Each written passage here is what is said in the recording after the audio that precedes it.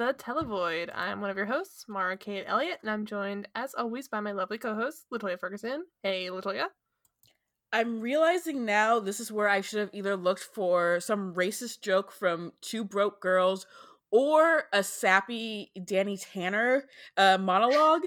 So instead, I'm going to suggest that you include the song by Jamie Kennedy, "Rolling with Bob Saget," Oh, that rap God. song. Rolling with the homies or something, too? I No, don't know. it's like I'm thinking of Clueless, apparently. It's like, who you rolling with? Bob Saget. Saget? Bob Saget? Yeah, you know what I mean. But Buddy does it better. Only guy who can do it in a Mel something sweater. Oh my god! I think it's the coolest motherfucker in a cardigan sweater. Cardigan sweater. Oh god, I was just like vomiting those lyrics from deep inside my body. I didn't even know that I knew some of them. So if that sounded weird, whatever. But hey, Latoya. Hello. Yeah. So as that intro hopefully gets you ready for, we watched an amazing episode of the short-lived Raising Dad, the Bob Saget vehicle. Raising Dad.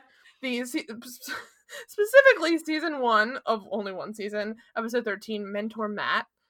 This is the Rich Cronin episode, where he guest starred as a young student of a I guess teacher / professor in Bob He's a teacher. It's high school teacher. And also, explain to people listening who Rich Cronin is, assuming they don't know who Rich Cronin is. R.I.P. What's wrong with you? First of all, what's wrong with you? Who hurt you? Person who doesn't know who Rich Cronin is. But if you did somehow manage to live life and not know who that is, I believe you would describe him as the lead singer, or at least one of the lead singers of LFO. The front man, because he wasn't really singing. He was kind of rapping, I guess. For those of you that don't know who LFO is, that is the iconic rap pop group. I don't know how else you would describe them. I don't know. Boy band. We can just call them a boy band. Among other things, I mean, Summer Girls is probably their most famous song, right? I don't know what else. Yeah, A Girl on TV. Yes, of course. Classic. Another Time is another classic, but like mostly Summer Girls, which is, I like Chinese food, or no, Chinese food makes me sick. No, it makes me sick, yeah. But besides that, the rest of the song, consider a bop, I would say. I mean, LFO is a classic. Like, if you want to hear 2000s and 1999-ish songs, you could put on some LFO and feel real nostalgic, I would say. Yeah. But yeah, unfortunately, do you remember that summer?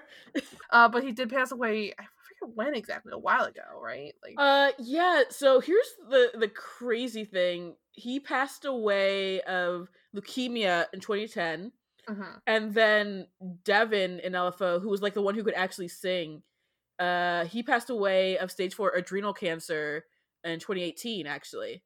Oof, jeez. So the only member of the band left is the third one, who was like not the front man and not the singer, and is also a Trump supporter. So, yeah, there we go. Well, sadly, but I mean, so Rich Cronin, for those of you who don't also know, was also like a very like 1999 kind of person who would guest star on like an episode of Raising Dad. Like, he was dating Jennifer Love Hewitt around this time. Like, he has been one of those people that was just like around in the way that everybody was just showing up at like TRL and like was at like some VH1 reality screening or something. Like, he just was around. So they were I'm not surprised. He showed up. Weird.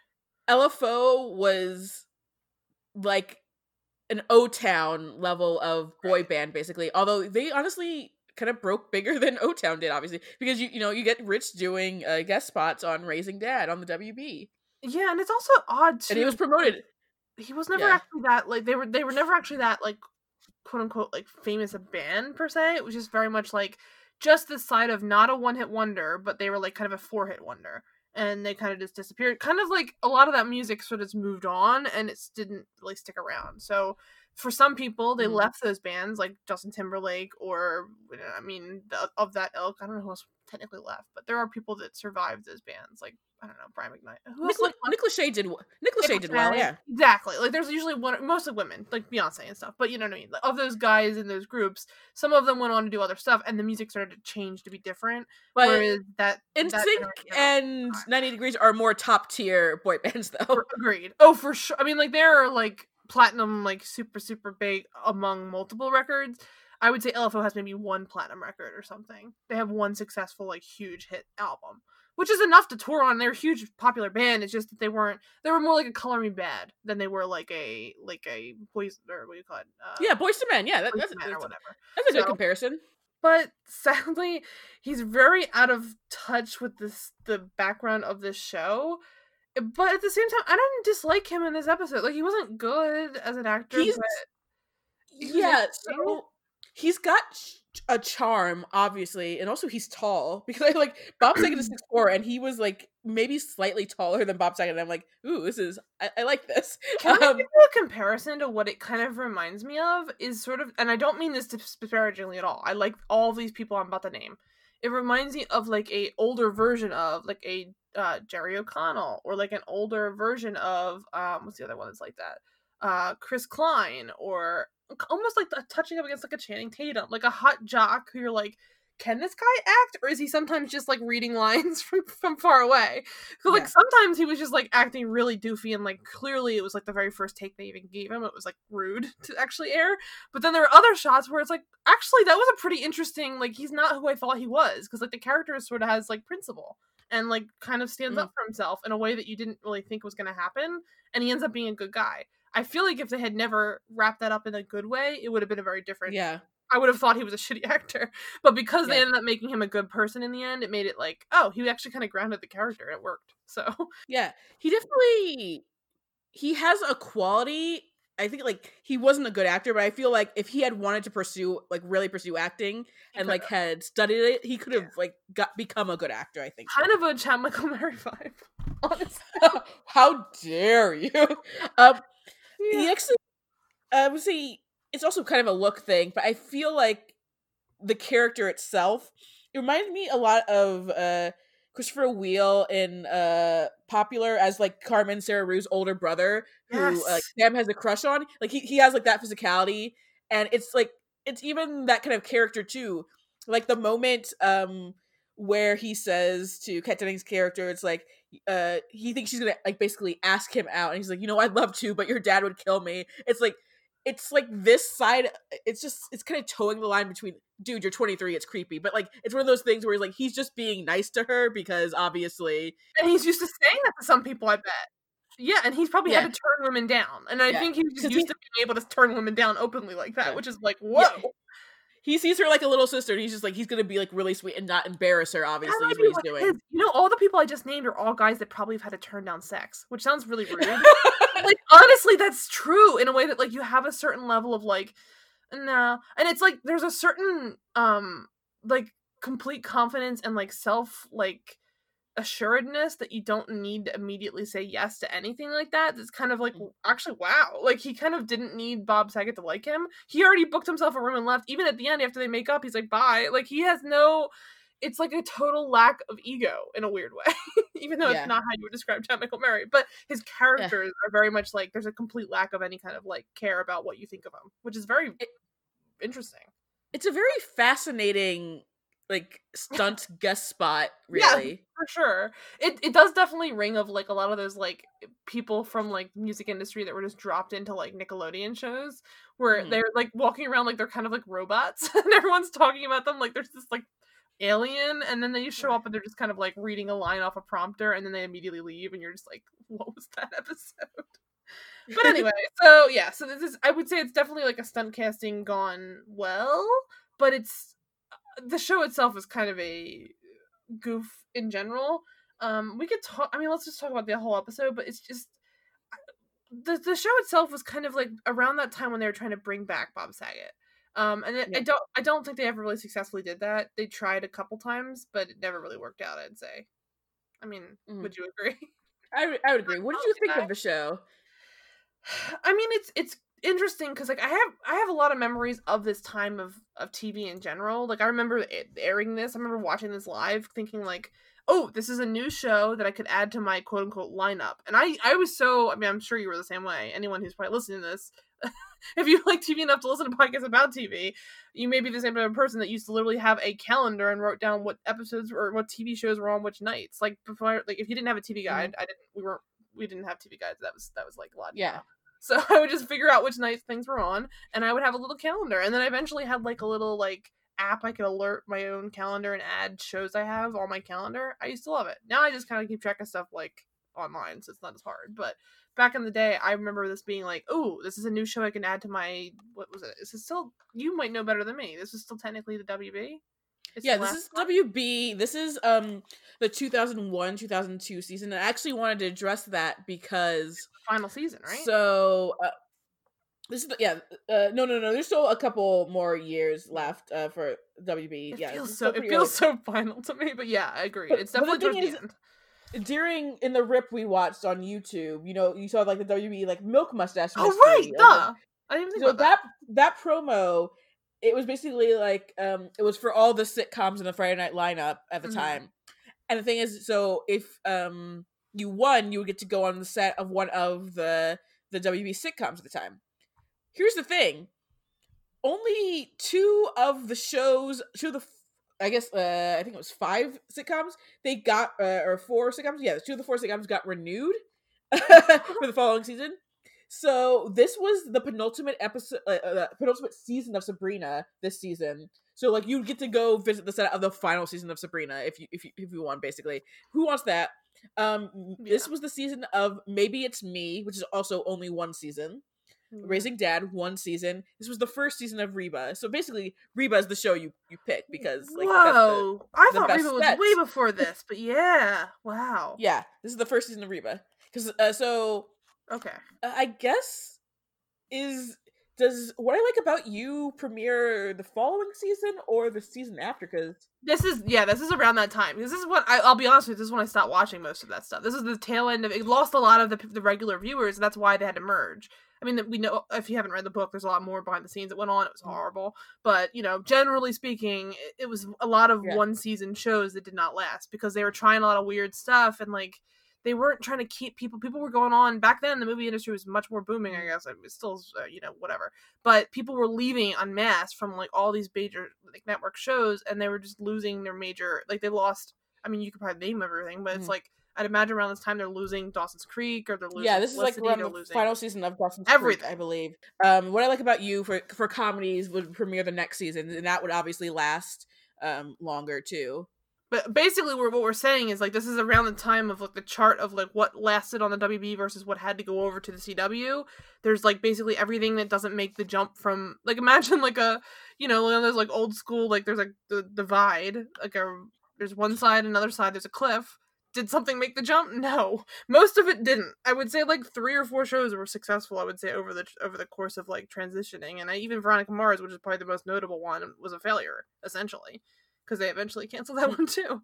What other ones even made it beyond that? Like everything else I feel like do you want to see show let's look up 2005-2006 season because that would be all the shows that either died or... For the record, too, it's really sad on their Wikipedia that 2003 to 2006 is just decline. So CW, WB/CW, Seventh Heaven got canceled, and it was supposed to be ending, and then it got renewed, which meant that Everwood got canceled, and never forget it for that. Right.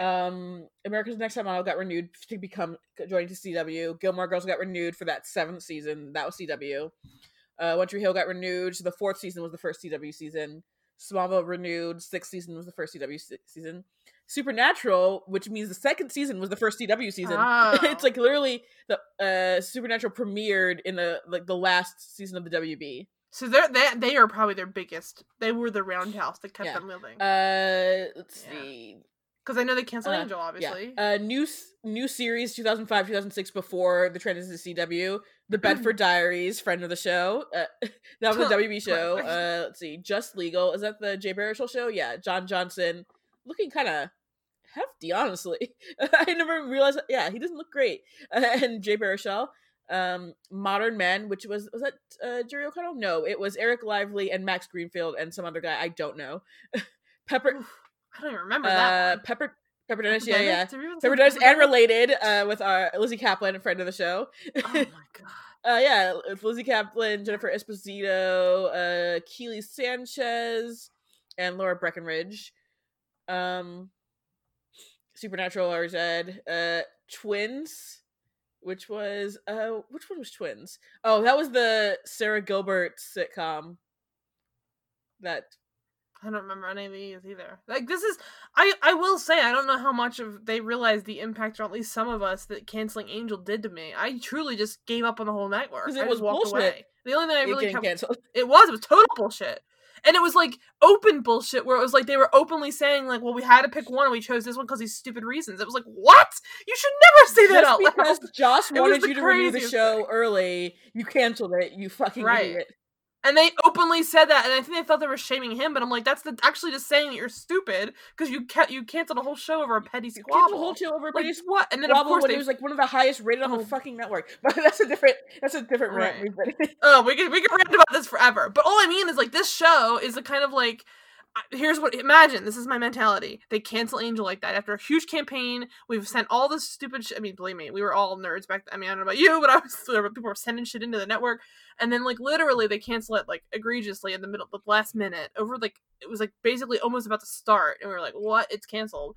And then on top of all that, I start seeing promos for stuff like Raising Dad, and I'm like, what the fuck is this network doing? Raising Dad came before Angel, don't worry. Right, but it was like, I was just remembering, like, promos of that show in my head as Angel's being canceled, or I'm watching it on the bubble, and it was just like, this is what they're putting their money for, is, like, Beauty and the Geek, and this, and it's like, I ended up liking Beauty and the Geek when I watched it eventually. Yeah, Beauty and the Geek's definitely one to complain about. It felt like the kind of thing that, like, okay, I could watch this on a rainy day, but put it on the VH1 network or something. Don't put it on a network where you're gonna run off good episodes of, like, Jack and Bobby that could come out. Instead you're putting this stupid shit in. Like, no, get me out of here. So I definitely think that, like, I have a certain amount of, like, I don't want to like this show going into it, but I'll be honest with you, I kind of liked it. Like, it was not terrible, and I think it's partly because it's just, like, at the end of the day, if you put Bob Saget as a widower with a bunch of girls, you're never going to be a terrible, like, it's just going to be kind of, like, stupid. It could be really bad, and I think it's really charming. I don't think this episode was, like, especially, like, hilarious or funny or that good. Yeah, there might have been better episodes, like, we could have watched. It wasn't. I just, like, obviously you picked the one that has the LFO guy for stunt casting, because they promoted that. And it's like, that's of course the episode you choose. I mean, there's a reason why, like, I had it, and I've watched most of the episodes already, and, like, I unfortunately deleted the better quality ones. But it's just like it's just a charming show with, like, a bunch of good comedic actors. I would love to see a promo where it's just like, on the next episode of Raising Dad, we have Rich Cronin from LFO. Because like, I remember them literally saying Rich Cronin from LFO. Like, from LFO. Because there's no way, I love Sweet Guy, definitely had to say from LFO. Like, it was the type of thing where it would be like, oh, coming up next on WB. It was like, that's the sort of stuff you promote all the time. It's like if one of the guys from BB Mac were in the episode, you have to be like, it's like in that episode of Even Stevens where they have to say every character, like, everyone from BB Mac's name multiple times. Like, you mean those are the three actors from BB Mac? Yes, the three actors from BB Mac. It's just very heavy. Should we watch the BB Mac episode of Even Stevens? Of Even Stevens, yes. That's all we're coming away with. I'm gonna write that down. Yeah, write that down. That's actually necessary. the BB Mac episode. A classic of Even Stevens. A classic episode of television, honestly. Jesus. It just sounds like a fucking, like, riddle. Okay, the BB Mac episode of Even Stevens. Ask children these days, what was BB Mac? Oh god! Honestly, what was BB Mac then? I was always confused about their names, but I know it's because they were like that meme. I'm gonna tell my kids this was BB Mac. I'm like, of what? That's what I want to know. What could it be? Of what? It's Rich Cronin from. No, it's literally just a picture of BB Mac. I was like, I'm gonna tell my kids this was BB Mac, and it's just a picture of BB Mac because who would know the difference? God, we have to educate people. And to think, when we were young, people were really educating people. They had full episodes of Even Stevens about it. Just to remind you who they were. Oh, God. And they all have, like, definite... Like, that's the thing. Or, like, Aaron Carter on Lizzie McGuire. Like, they would have definite personalities. Like, they had a whole, like, character. Like, they didn't just stunt cast someone. They gave him a whole life. Like, so why? Weird. Who cares? I'm gonna tell my kids this is Chrissy Carlson Romano. On Sabrina. It's like, why are we, like, giving each of these guys a line? Like, we just why are we giving Backstreet Boys a backstory where they drink the talent potion and they can sing now? Do they go to that school? No idea. Kevin's a full-grown man. And we did that episode for the show. We did. Yeah. And we're doing it again right now. Right now. Buckle up. All right. Greetings, everybody. All right. Okay. All right. So first of all, the show starts out being kind of like ho-hum.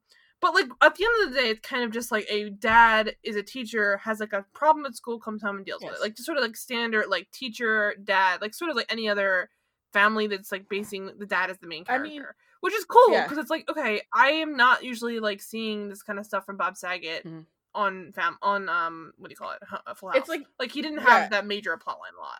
It's also as much as I enjoy the show just on just a generic, it's fine level, the title makes no sense. Right. It's not like, raising their father. He's not like a bad dad or like someone who's struggling because his wife is dead. He's a good father who's like also like the cool teacher. The only time he's really not cool is when he accidentally embarrasses Kat Dennings like at school, but it's one of those things where I mean, he's a dad and a teacher, so that makes sense. He would do that. I keep being like, is raising dad a pun of some sort? But it's not. I mean, obviously the theme is a bop, but the title makes no sense. Too Many Cooks, you mean? You mean when it cuts to literally playing Too Many Cooks and I started screaming at my screen? Because I'm telling you guys, I knew Too Many Cooks was definitely a spoof on like a lot of stuff I liked growing up, but this is almost like, I'm going to try and play both if I can get you to link up the one, and I'm going to play Too Many Cooks in another window, and you can play them both at the same time. They won't be exactly the same song, but like you're gonna be like, holy shit, it's quite close. Mostly because it has that woman just going like, raising dad! It's just like, raising dad! Dad! And it's like, oh my god. I love but her. Also like quite old-fashioned. I thought it was gonna be like a hip, like the hip, quote-unquote hip, but like someone that's like new metal, like, raising dad, like, you know what I mean? Like all this like yellow card type stuff in the 90s and 2000s. Like how Maybe It's Me had Simple Plan's I'd Do Anything as the theme. Yes, exactly. That's the vibe I felt like we were going for. Probably because like What I Like About You is around now, and even though that had like a more cheery theme song, that was it was Lilacs. Still like a rock Lilacs, version. baby. Right. So it's like I could totally see them doing that, and instead it cuts to like, I swear to God, it sounds like it's like All in the Family. It's like the Gilmore Girls theme song, honestly. Yes, but it's Too Many Cooks. Anyway, so they start out with a family breakfast before this, though, and I just wanted to say we've been breezing over all of this. Obviously, we know that Kat Dennings is here. We've mentioned that Bob Saget's the main character, but we've kind of only briefly mentioned that the little sister in this show is the Academy Award winning Brie Larson. Brie Larson, who it's crazy. In every other scene she's in this show has blue pom poms in pigtails. The moment Fluffy, like. I have to acknowledge the moment where Rich from LFO says to her, because she's about to ask him a question, he's like, yeah, I'll marry you. Like, kind of like the thing before with Kat Dennings. And she's like, ew. It's like, wow, every lesbian Brie Larson fan is so happy right now. Yeah, lesbian she is icon. Not having him at all. The difference, she's clearly only there for, she's shamelessly like, yeah, I just want him for the tattoo he has, because I want to bring him to a school presentation where I can show his tattoo. Ew, a man. Yeah, and then, like, first she hates him, then she realizes he has a tattoo she can use, and then he becomes, like, an object she can use. It's amazing. But she's played as, like, you know, like, this smart-ass little sister. Yeah. It's sort of like a Phil Future kind of vibe, or something like that, where it's just sort of like a know-it-all younger sister. But it's just so amusing, given the discourse about Brie Larson now, that she would immediately, a cute guy is, like, being sweet to her, and she's like, ew. Quite literally a, like, teenage heartthrob who was on Teen Beat, which I would bet, or at least one of those types of, like, Tiger Beat. And she was like, no thanks. So, that's great. It's a great origin story. It's weird, though, because I remember them being older. Like, I know that she was always kind of youngish at this point, because she had to have been, literally. But Kat Dennings, I just felt like she was so old by this point, because she had already done other stuff. And so I felt like I already knew her, and I was like, wow, she's so old. Why is she still playing a teenager in high school? It's like, oh no, she's a child. That, like...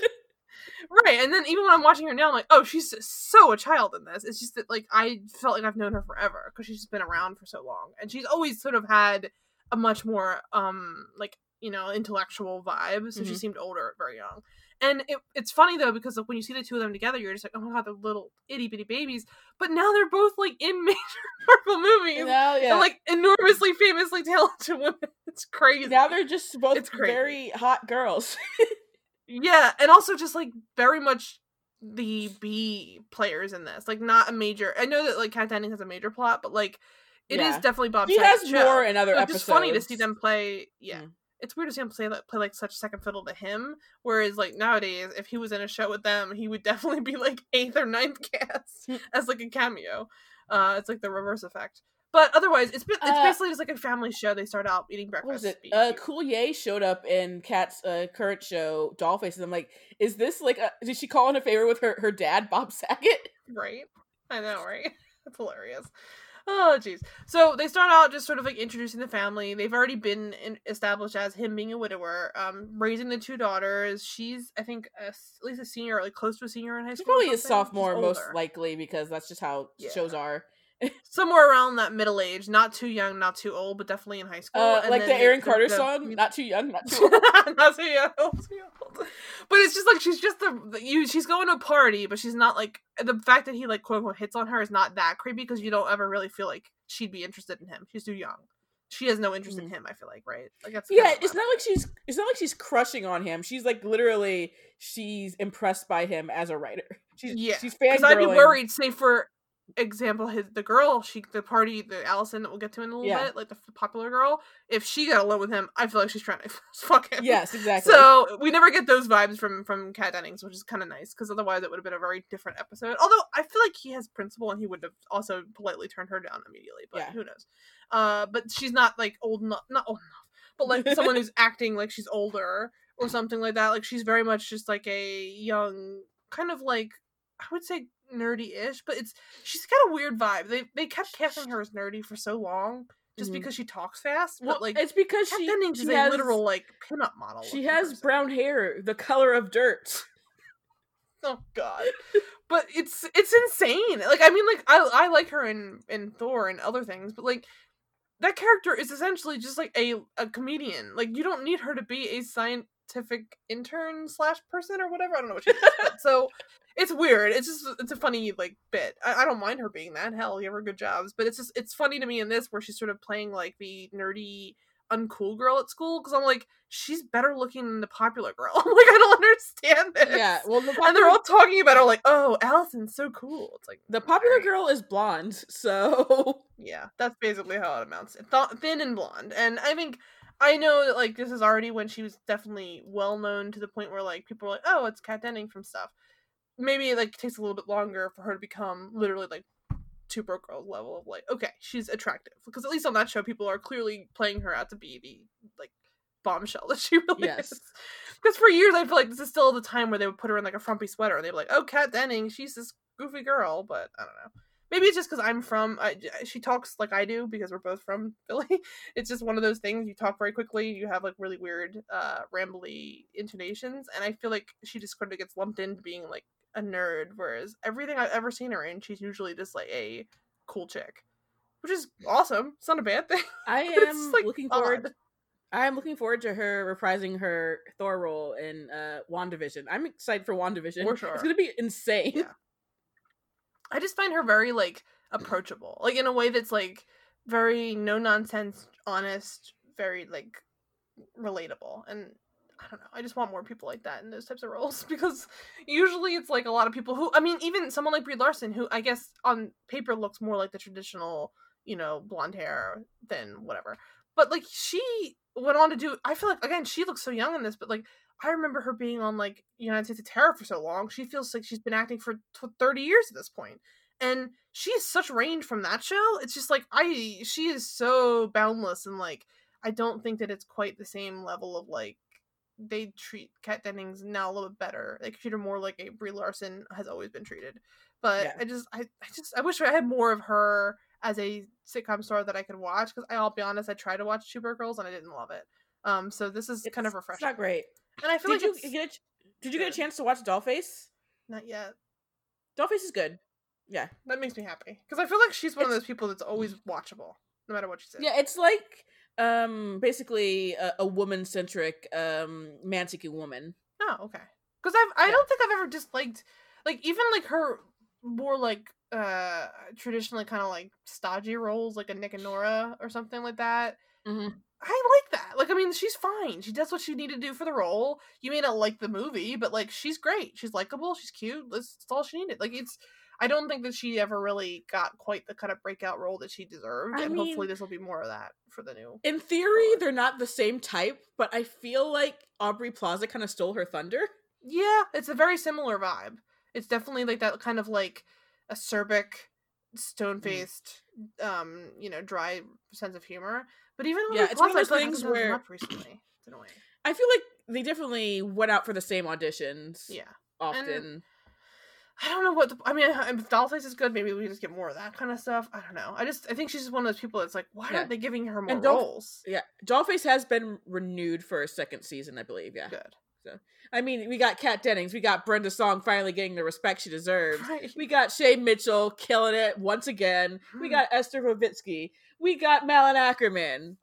It's beautiful. It's a beautiful list. I mean, I just need more of that in my life, please. But so we got Margot Robbie in an episode, honestly, because she's the executive producer of the show. Yeah. Oh wow, that's nice. That's really Margot Robbie killing it always. Now I gotta watch that. That's something to do. Good. All right. It's really good. Yeah. Yay.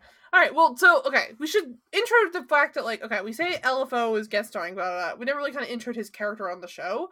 So LFO is guest starring. I'm not referring him to Rich ever again. It's only LFO. But Maura, when he met you, he said his name is Rich. You look like a girl from Abercrombie and Fitch. I don't. Chinese food's delicious, so I don't really give a shit. All right. Yeah, seriously. So he shows up as the childhood protege / bad student / turned out to be good student. I don't know. Kind of like he lost cause that ended up being good. Kind of is I think the vibe he's giving. Kind of like wrong side of the tracks, but like a Goodwill Hunting, if you will. I guess. And he.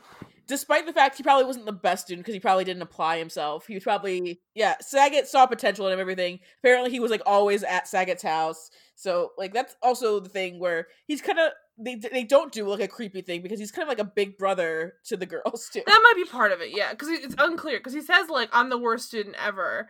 And Saget's like, yeah, he's the worst. And then he's like, actually, no, you were the greatest. And it's like, I can't tell how much they're being serious. Because I kind of could see both ways. He probably was, like, a bad student in general. Like, probably did not do well in classes. But he probably, like, Saget probably saw that he was a good writer. And that was, like, the thing. It kind of reminds me, it just happens to be the most recent show I've watched. But the vibe between the two of them reminds me of a Jake Peralta and a Ray Holt. Where it's kind of like, I see that you have intelligence or capabilities, but you're just a complete like fuck up, and maybe someday you'll figure it out. For now, I'm going to treat you like an adult. Maybe you'll act like one. And I think he eventually did act like one, but just outside of where they were living. He moved away and then became an adult, learned to write on his own. Basically, like, says he learned to write because he admired him so much growing up. He was such a great dad, such a great influence, teacher, everything. So he's very much like, I say protege because it's like, it's funny because he didn't actually teach. It's kind of almost like, I see how they kind of say it's the quote unquote raising dad, because it's like, why is Saget taking more credit for it?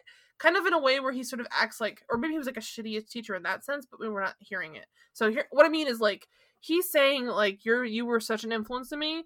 And Saget's like, oh, I treated him like he's just whatever, and he left. And it's like, well, if he was that good a writer, and you're not surprised he's that good a writer, you should have known that when you were his teacher, right? But I guess maybe he wasn't at a place where he had the experience, or like maybe college training. We don't really know. It's not really clear what happened. Probably for the best, though, that we're not getting an episode where it's just like Saget having a big head the entire time. That's true. I mean, I'm not trying to say like he should be like, you owe everything to me, like it's fucking Rose's turn or some shit. But like it's just Saget's turn. Yes, but it's just like, Bob is coming.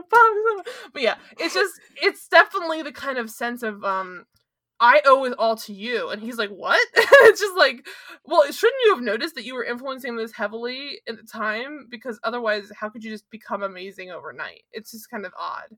I mean, this kid was like apparently hanging out, like, out at your house with your kids like all the time growing up. Like, you should have known that you were important to his life. They treated this is hopefully this makes sense. This is my new metaphor. I'm thinking of it like it's a Jake Peralta and Ray Holt, but they treat it like it's Kevin Kline and Kevin Dillon and In and Out. Like that's the level. It's very In and Out, and I'm glad you brought it up. Extremely In and Out, and it's kind of weird because it's like because we have not forgotten the movie In and Out. No, and not forgotten. And also, In and Out somehow is better, and it's like In and Out's awful in parts. Like, but somehow I think it just doesn't. Probably. In and Out, I feel like maybe holds up better than you would think it does. Maybe. Parts of it parts of it are cool. I watched it like a couple years ago, and it was good, but it was definitely one of those movies where I'm like, whoa, a lot of this will be changed now.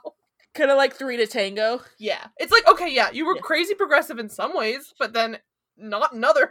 Or like the entire character of Martin Short in Father of the Bride or something like that. Like, you just Father of the Bride, yeah. You show up and you're like, oh, this is like the first time I've ever seen a gay person on screen, and they are a total stereotype. And it's like, okay.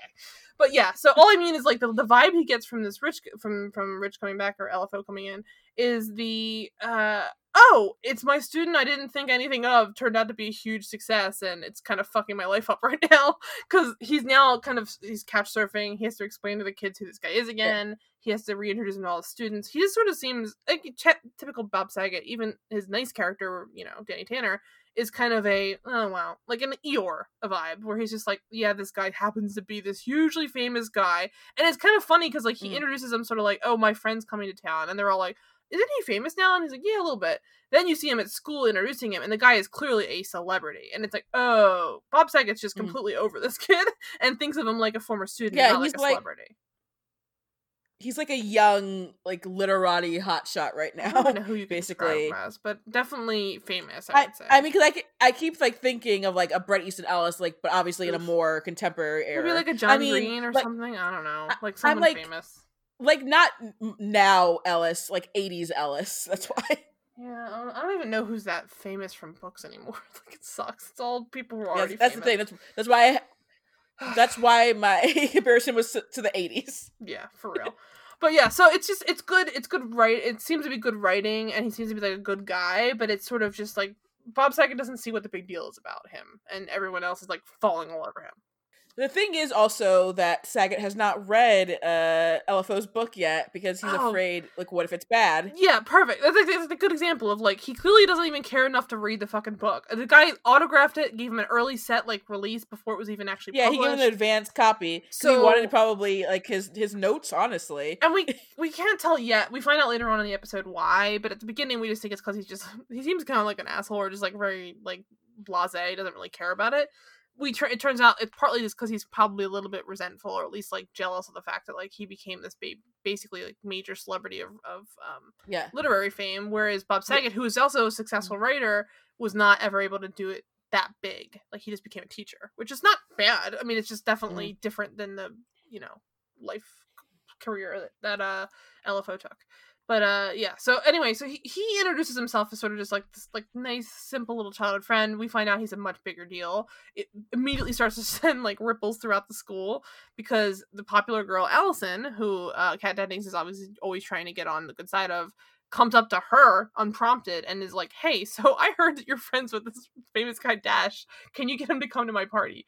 And she basically is like, well, yeah, of course. If I can come too, and my friend here can come too. Now, the rip we had was blurry. The friend there is Riley Smith, or I can't tell, because in the credits, no, that's not Riley Smith. Who is that? So Riley Smith. Josh. Okay, so first of all, Riley Smith, plays a character who ends up being like Kat Dennings' like love interest. Okay. That was actually the first time I ever saw Riley Smith. I was like squinting my eyes, like, it cannot be Riley Smith. Not Riley Smith. I was like, I don't like his voice at all. He's that nice Southern drawl. Josh is I hate the character Josh. First of all, that is like one character I'm just like, I don't like him at all. He is played by Anna Faris's first husband, the one she left for Chris Pratt. Yikes. I'm like, whoa. But yeah, so interesting character, I guess. Like, he's supposed to be kind of like a friend. They don't seem to have any interest. It's genuinely like a friendship, it seems like, which is nice. Yeah, he's interested. They don't ever. I'm sure if the show had gone on, they would have played up like possibly being together, but which honestly he sucks, so hopefully I wouldn't have wanted to see that. But so the other friend who shows up like first scene, who's the idiot Evan, played by Bo Wyrick, he is like now probably better known for his run on The Middle, where he like plays the sweetest guy in the entire world, Sean Donahue, and he's like really adorable and cute, but here he's like a dummy. And it's one of those things where it's like, how is he so dumb? Because this is not okay if you're this dumb. But I did laugh at the line, you can't have more than one wife. That's bigotry. And like all the confidence with which he said it. Like, you know what? You sold that. You sold that line. And I feel like you need to have some people like that in this type of show. Like, you can't have always just like all great characters. You need to have some dummies in the mix, because then Kat Dennings is made to dunk on her friends. Like, she's making fun of him the whole time. Like, you can't have a character like her and not have like zingers constantly, because she just like, she literally has the delivery and the speed of like a vaudeville comedian. Like, you have to give her like zingers. I don't know how else to describe it. Like, I don't know. I have seen a movie without her making fun of people, basically. Yeah, the show was kind of, I feel like they just weren't ready to be a show. The show was kind of weird in casting. So if you look at the Wikipedia, it says like Megan Good is a series regular because she is Brie Larson's best friend. And then they basically alternate between Megan Good being in the show as her best friend and then Camille Guati also being in the show as her best friend. I don't think they're ever in an episode together. It's just like, here, choose one best friend, and they'll be in episodes sometimes. I don't even think Megan Good's in that many episodes. I think Camille Guati might be in more episodes, but it's just one of those things where, why do we have to keep having Josh? No one needs Josh. Yeah. Josh's perspective as the white guy who has a crush on every hot girl and no one talks to him is not an interesting perspective at all. No. And it's only really interesting because it's like, I'm more fascinated because then moving on from there, the minute she goes to ask Dash, he's like, yeah, of course I'll go. And I'm like, oh, okay. Like, I didn't think that was going to be that easy. So he's just, I guess, like, a nice guy, quote unquote. But also I was immediately like, you're saying like, they're quite young. This is kind of weird. But I think he has that kind of like, he's going to show up, make an appearance, shake hands, maybe read from the book, and then leave. Like, he's not going to go and like, hopefully hook up with that girl. But I didn't get that. Maybe nice. He should have been gay. Maybe it should have gone full in and out. Oh, that would have been nice. He would like try to like kiss him at the end. So I guess like, oh, yeah. So, he's also like saying weird shit like, you know what I did at your age, and then Kat Dennings was like, girls my age. I'm like, Jesus Christ. That's why I say like, she is literally delivering jokes that like kids that watch the show are not understanding. Like, that is a level of like, not that it's like the greatest joke in the world. It's kind of still stupid, but it's funny in a way that's like a Saget joke, but they gave it to Kat Dennings because I think that he had a heavy hand in like making the show funny. I think to want to do another family sitcom, because we all know Saget's like, he's like the dirty comic, and that's the whole thing, and it was so against type when he was casting Danny Tanner, so like everyone knows this because they never shut up about that. Obviously if he's gonna do another family sitcom, he's gonna like have more like a foul-mouthed daughter at this point. Yeah. And that's what Kat Dennings could do. I mean, this wasn't the kind of show where she'd actually fucking curse, but she would definitely say some horrible shit to people constantly. And I think in general, she just kind of has his similar delivery. Like, you can kind of see the casting makes sense because like he has a similar type of like delivery that she does, where it's the dry, serious, like acerbic. It's interesting, sardonic, and it's also written by B.J. Novak, like we were mentioning earlier. It tracks. Like, it has a similar sensibility that his episodes of The Office had and his character had. I think it's really good father-daughter casting for them. It works. Like Saget and Dennings. I honestly wish the show was bluer. Like, it was not dark enough, or like, I mean, it's pretty dark. There's a widow, but I mean, there's not as much like blue enough, I would say, where it's like you could actually be a lot more like more dirty. Edge. Yeah, like his actual dirty-ish stuff, which he's definitely dirtier than Danny Tanner here, but it's definitely not a Saget routine at like the Comedy Store, so it could go ways, I would say. It would probably have been a better show to put on, like, FX or something. But anyway, so she introduces the girl to, or she's going to introduce the girl to Dash at the party, which is cool. But in the meantime, Dash is LFO, by the way. Yeah, because we haven't said Dash this entire time. I hate the name Dash. That's part of it. It's like, what kind of a name? Dash Richardson is not the name of this like up and coming writer that everyone loves. It's just not a thing. And at one point, the grandfather like leaves without him. Like, there's like certain jokes in here that definitely are not 100% great.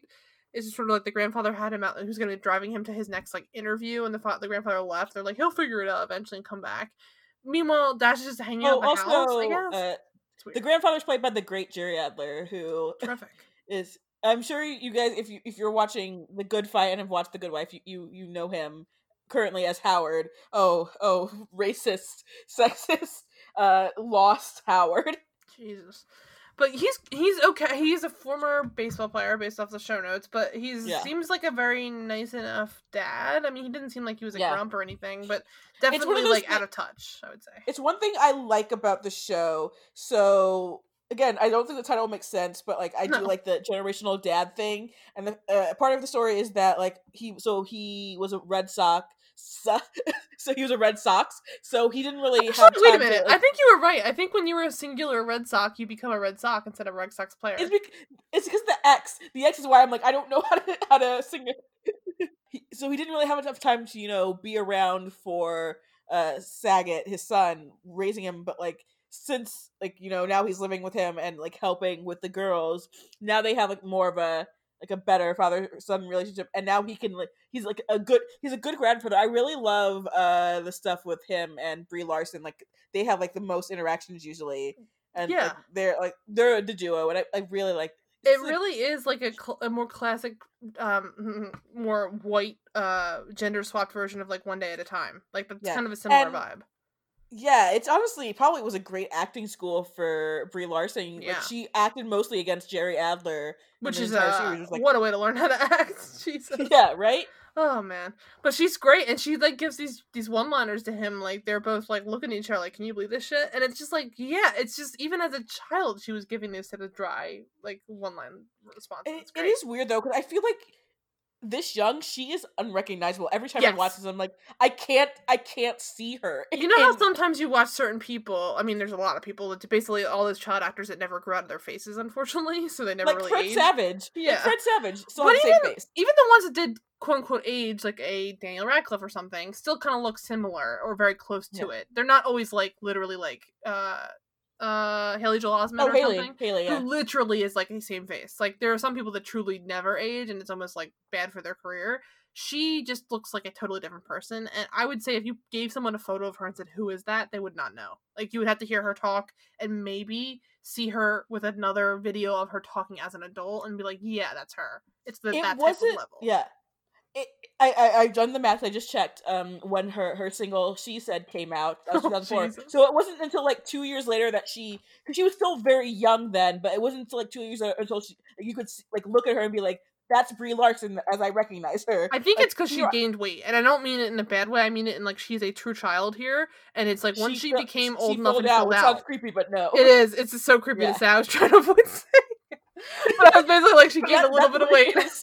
But it's like it truly is like it's like she grew a couple inches, like probably like a foot or so. Like she's pretty small, and then also just like she has shoulders now, or she has like a chin, and she just doesn't have much of that now as a child in this. Like she's very petite, so I can see how like that's the kind of character that works for her then because it has a similar like delivery sensibility, but it's not her, so it's hard to say like yeah she's perfect in this role. It's more like yeah she was suitable, but I think she definitely gets better as she gets older because I feel like she has the Yeah, delivery down, but the physicality is just mm. not there at all.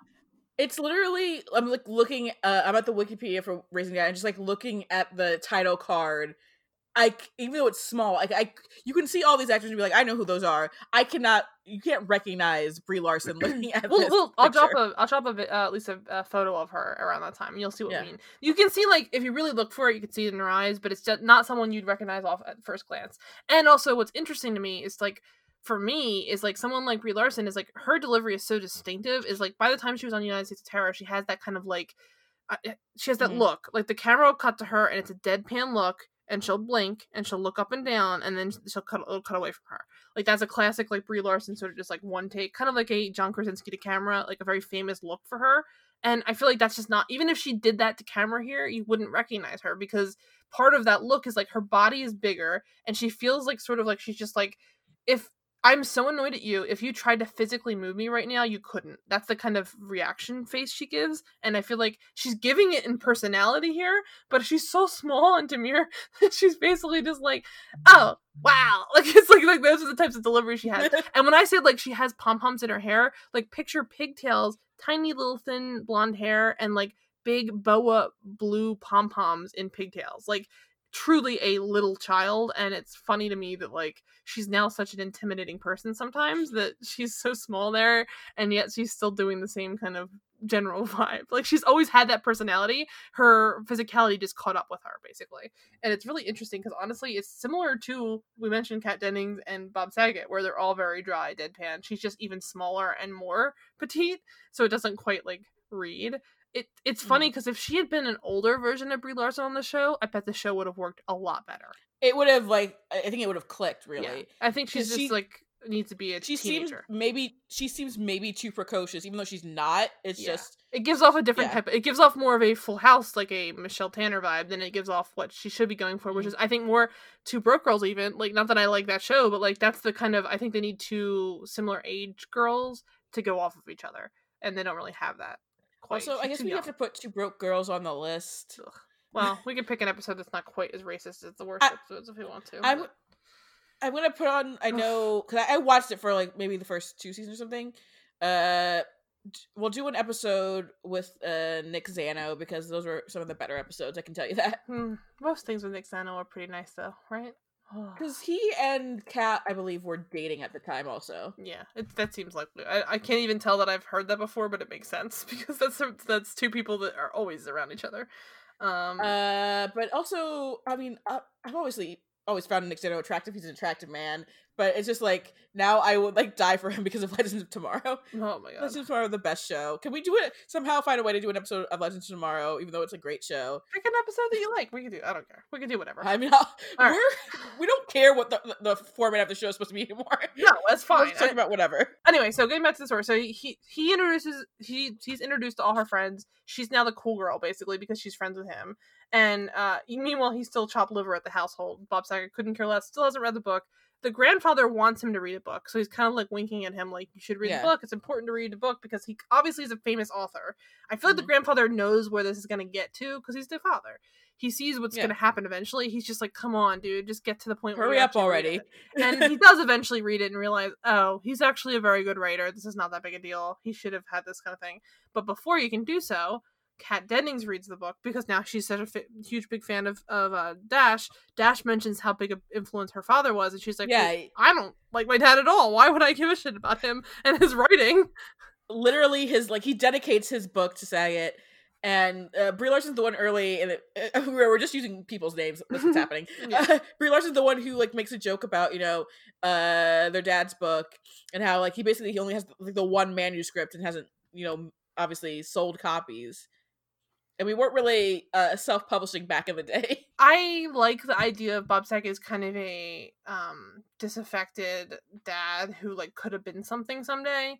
But I think what's interesting about the father is like he's kind of like, well, fucking just write. If you think you're so good at this and you think you could do better, write. And if you don't, then that's why you're not doing better. So whatever. And it's very, very healthy advice. So you can see that guy's a good father because like you can see that he's been giving him advice like that his whole life. So even when he is downtrodden, he's just like, hey, at the end of the day, if this guy's such a good writer, it's you're part of why he's a good writer. So one, be proud of that, and two, Jerry Adler is really good in the show. He really drives the whole. It's funny because like he's sort of a background character for the entire episode until the very end, and then he gives this amazing like little monologue, and he just sort of nails the entire plot down. It's amazing. You need people like that in these types of shows.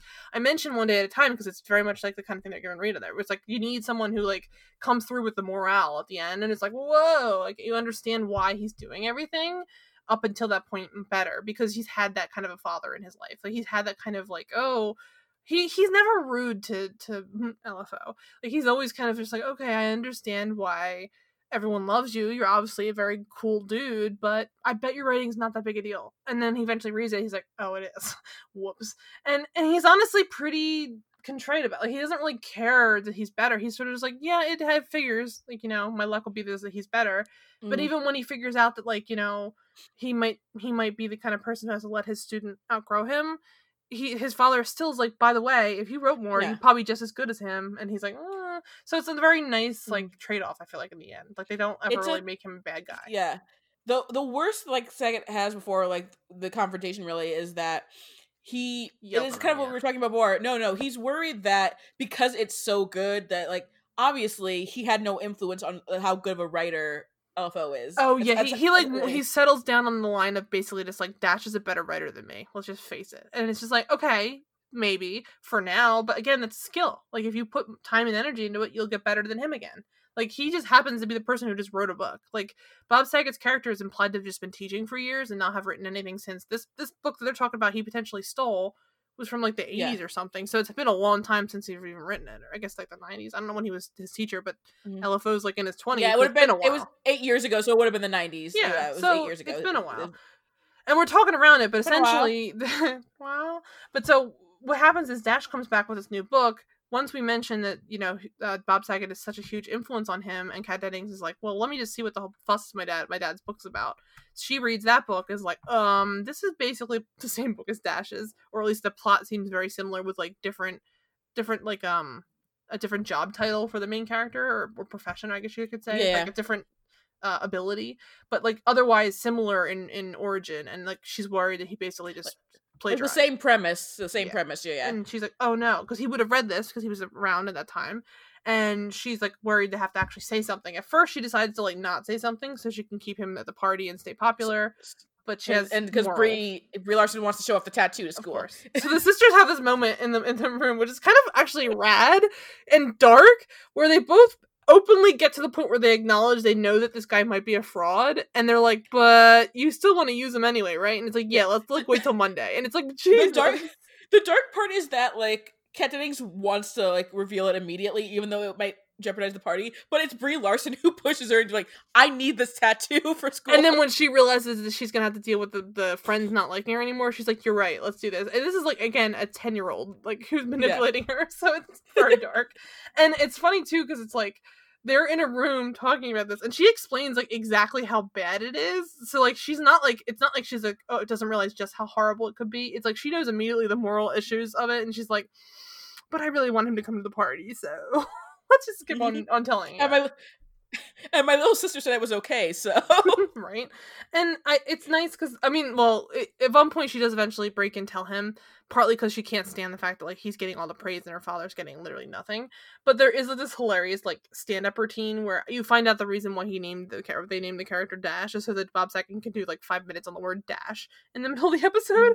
But it works. And at that point, Kat sees him basically openly, not bragging, but like, you know, getting praised for being a great writer, and she's sitting there like, oh my god, my dad's the one that wrote this book. So she just can't do this anymore. And she just gets up and walks out of the room. But like that, even that, like other shows would have a shitty scene where she like raises her hand in the classroom and confronts him and like causes the scene.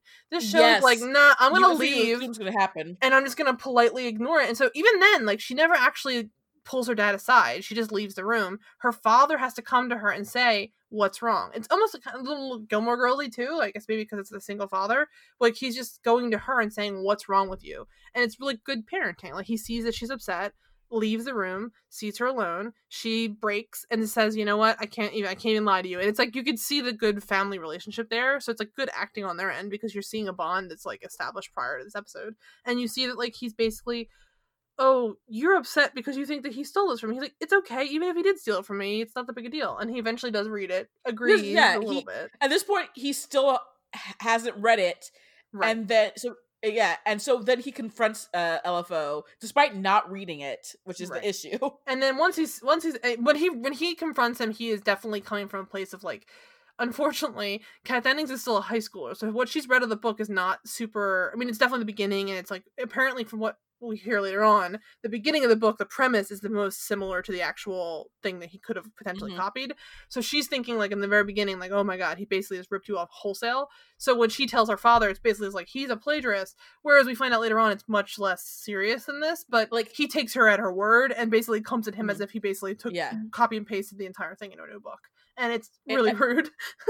It ends up being that he was inspired by the premise, but he took it in a completely different direction. Right. And I think even when he implies it, which I think is actually the best acting on LFO's part, where he says sort of like, you know what? I went back and reread it myself, and you're right, it is similar. And it's like, that, you didn't need that part of the episode. Like, some shows would not give you him having the type of like humility to go back and actually reread it himself. And he admits the fact that it was similar and he feels bad. And he doesn't need to do any of that. He was right, technically. But he admits that it was kind of similar. And Bob's like, no, it's not that big a deal. What he's saying is that he didn't even remember it. Like, he had heard it when he was a child, like in his classroom probably. And then it probably just stuck in his head, like a lot of thoughts do, germinated. And eventually he created his own story. And it was a whole different direction, different take. And Bob is like, honestly, very straightforward. He's like, you had every right to that story. It's immediately he gives up all of the credit, he gives up all of the control over it, and just lets it be his thing. And it's kind of refreshing because honestly, I was expecting him to kind of like have more of a back and forth and like have to admit it and like confront him. The second time they talk after that first initial like freak out, they're both just like, yeah, fucking bygones, right? And they're like, yeah, it's fine. They hug. It's very cute. They just basically have a heart to heart. I don't think the show's like subversive at all, but like it's amazing how many like stereotypical things or just like tropes you would expect it to hit. It does not. It goes like a different way than you expect for like really shitty sitcom. And that's like, again, it's a pleasant enough sitcom. It's not great, but like it wasn't actively bad, and like it could have been better, like with some tweaks. Obviously, as we were saying, it could have been better, but like it's just this one episode where you would think, oh, guest starring the guy from LFO, you're imagining this is going to be a terrible episode of television. It's just we picked it because we thought it probably on paper looked the most weird. And it's honestly, I remember the show being bad. So the fact that it was any good at all really speaks to how like decent the actors are on it and how good the writing would have been, because you can't kind of fake that level of at least like bare minimum jokes. So like I'm going to at least find it charming. Like it wasn't perfect, but I was enjoying it. It's a very charming show. And I think what's nice too at the very end of it all is like even when the grandpa comes home, having basically he's like, I'll go in for the daughter, the Brie Larson's character, to show his Navy tattoo, because originally she wants LFO because he's a new tattoo. She wants the grandfather's tattoo, but he has this. I mean, there's this like C plot out of nowhere where he's just like, no, I'm like embarrassed by my war tattoo where I was like drunk overseas and then got like a mermaid on there, and then he thinks it's not really like a good thing to show kids or something. She eventually gets him to go in because, you know, they're both now on anti-LFO, thinking he's a plagiarist. And the grandfather goes and, like, turns out there's a bunch of grandfathers that show up with, like, mermaids. And, like, that's such a nice little, like, thing. Because, like, guess what? I had a great-grandfatherhood, not a mermaid, but, like, an anchor. Like, if you're in the military, you probably have that type of tattoo. And it's, like, a nice little, like, you didn't need to put a stinger on there, but they kind of, like, wrap it up for him, too, where he also is, like, helping out and, like, being adorable. Like, his plot also got a nice little ending. And I think we've watched enough stuff recently that's not that it's refreshing to see something end that cleanly. Like, everything wrapped up and nice. I like not being so angry. Yeah, and Kat Dennings and Bob Saget's, like, conversation where they're both like, so, you know, you were just trying to protect me. And she's like, yeah. And they just, like, there's everything, like, nice and happy. It's just nice. I don't know. I think it's a very refreshing, like, dad isn't, like, trying to control his teenage daughter's dating life. Whereas maybe there were other episodes that were more like that. I don't remember. But it was not the kind of show that seemed to be wholly about that. There's a thing with, like, Riley Smith's character, because he is kind of a bad boy. That becomes a bit, like, that's at least not just an episode also. There's a whole arc. But also, it's not like the whole plot, at least. It's not like, not the, somebody helped my teenage daughter. I don't remember. There's all these stupid, like, teenage daughter TV shows. And it's just, half of them are about, like, what the hell's happening with our sex lives. I'm like, I don't want to sit there and watch some dad try and control whether or not his daughter's going to date the cheerleader or the popular guy on the team, or if the son is, like, out trying to, like, be a cool guy. I feel like in general those shows tend to be all about the females dating versus men that are just sort of like the main joke machines, like the little brothers, or like the older brothers, and like they're the ones getting all the cool plots. The girls are just like dating a new guy that week. But anyway, so I think like it ends nicely. They wrap it up nicely, and I think in general it was like one of those shows that like, oh, this was actually pretty nice. Which is, if you're looking for something simple to watch, it was on YouTube, and I think, if anything, it just makes it so much more rewarding to see where, like, especially like Brie Larson is gone, or like Kat Dennings has also done other stuff like this. It's just very fascinating to see people start out so young and like already so much in control of exactly how they are later in life. Like, one second they're raising dad, the next second I want them to step on my neck, you know. But it's truly, it's like a little version of her. It's like, oh my god, it's like I was that young watching her, so I guess maybe we all just like watched her and they grew up with them. But it's just, it's weird. We're luckily like the same age as them, so it's okay. It's not quite as weird, but it's like, it's just interesting because it's like, to me, Kat Dennings has always seemed like 10 years older than me. So the fact she's that, like, only 33, which is insane, right? And when I watch this episode, I'm like, but she's a child, and yet she's not 10 years older than me. And I'm like, it's like, when I was also a child. I just feel like I've been watching her forever, and she's always looked so much older than she really was, for a while at least. But anyway, so yeah, that was Raising Dad. I mean, honestly, all in all, good takeaways. Highly recommend if you ever want something. It's rare that we actually have something that's it's recommendable.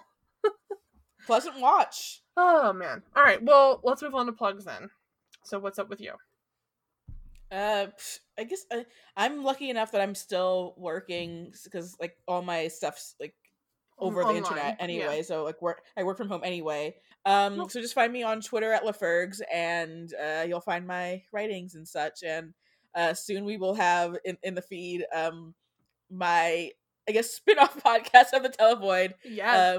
The Vampire Diaries rewatch podcast called The Empire Diaries, because we're so amped to watch the Vampire Diaries. We knew the risks, but we had to podcast.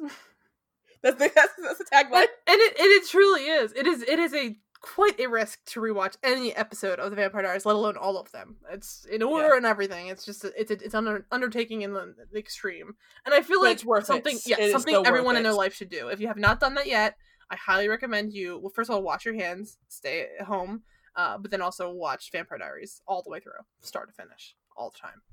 Do it. I might do that tomorrow. All right. Yeah. So. Thanks for that. As always, I'm at Mara on Twitter.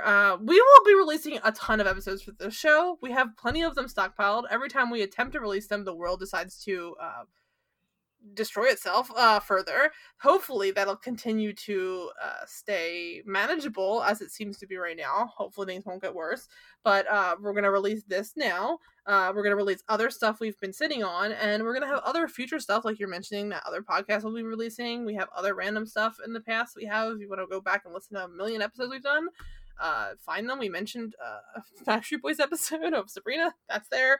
There's plenty of stuff. So find old episodes and then stay tuned for new ones. We have plenty of stuff coming out for that, and we will be recording more.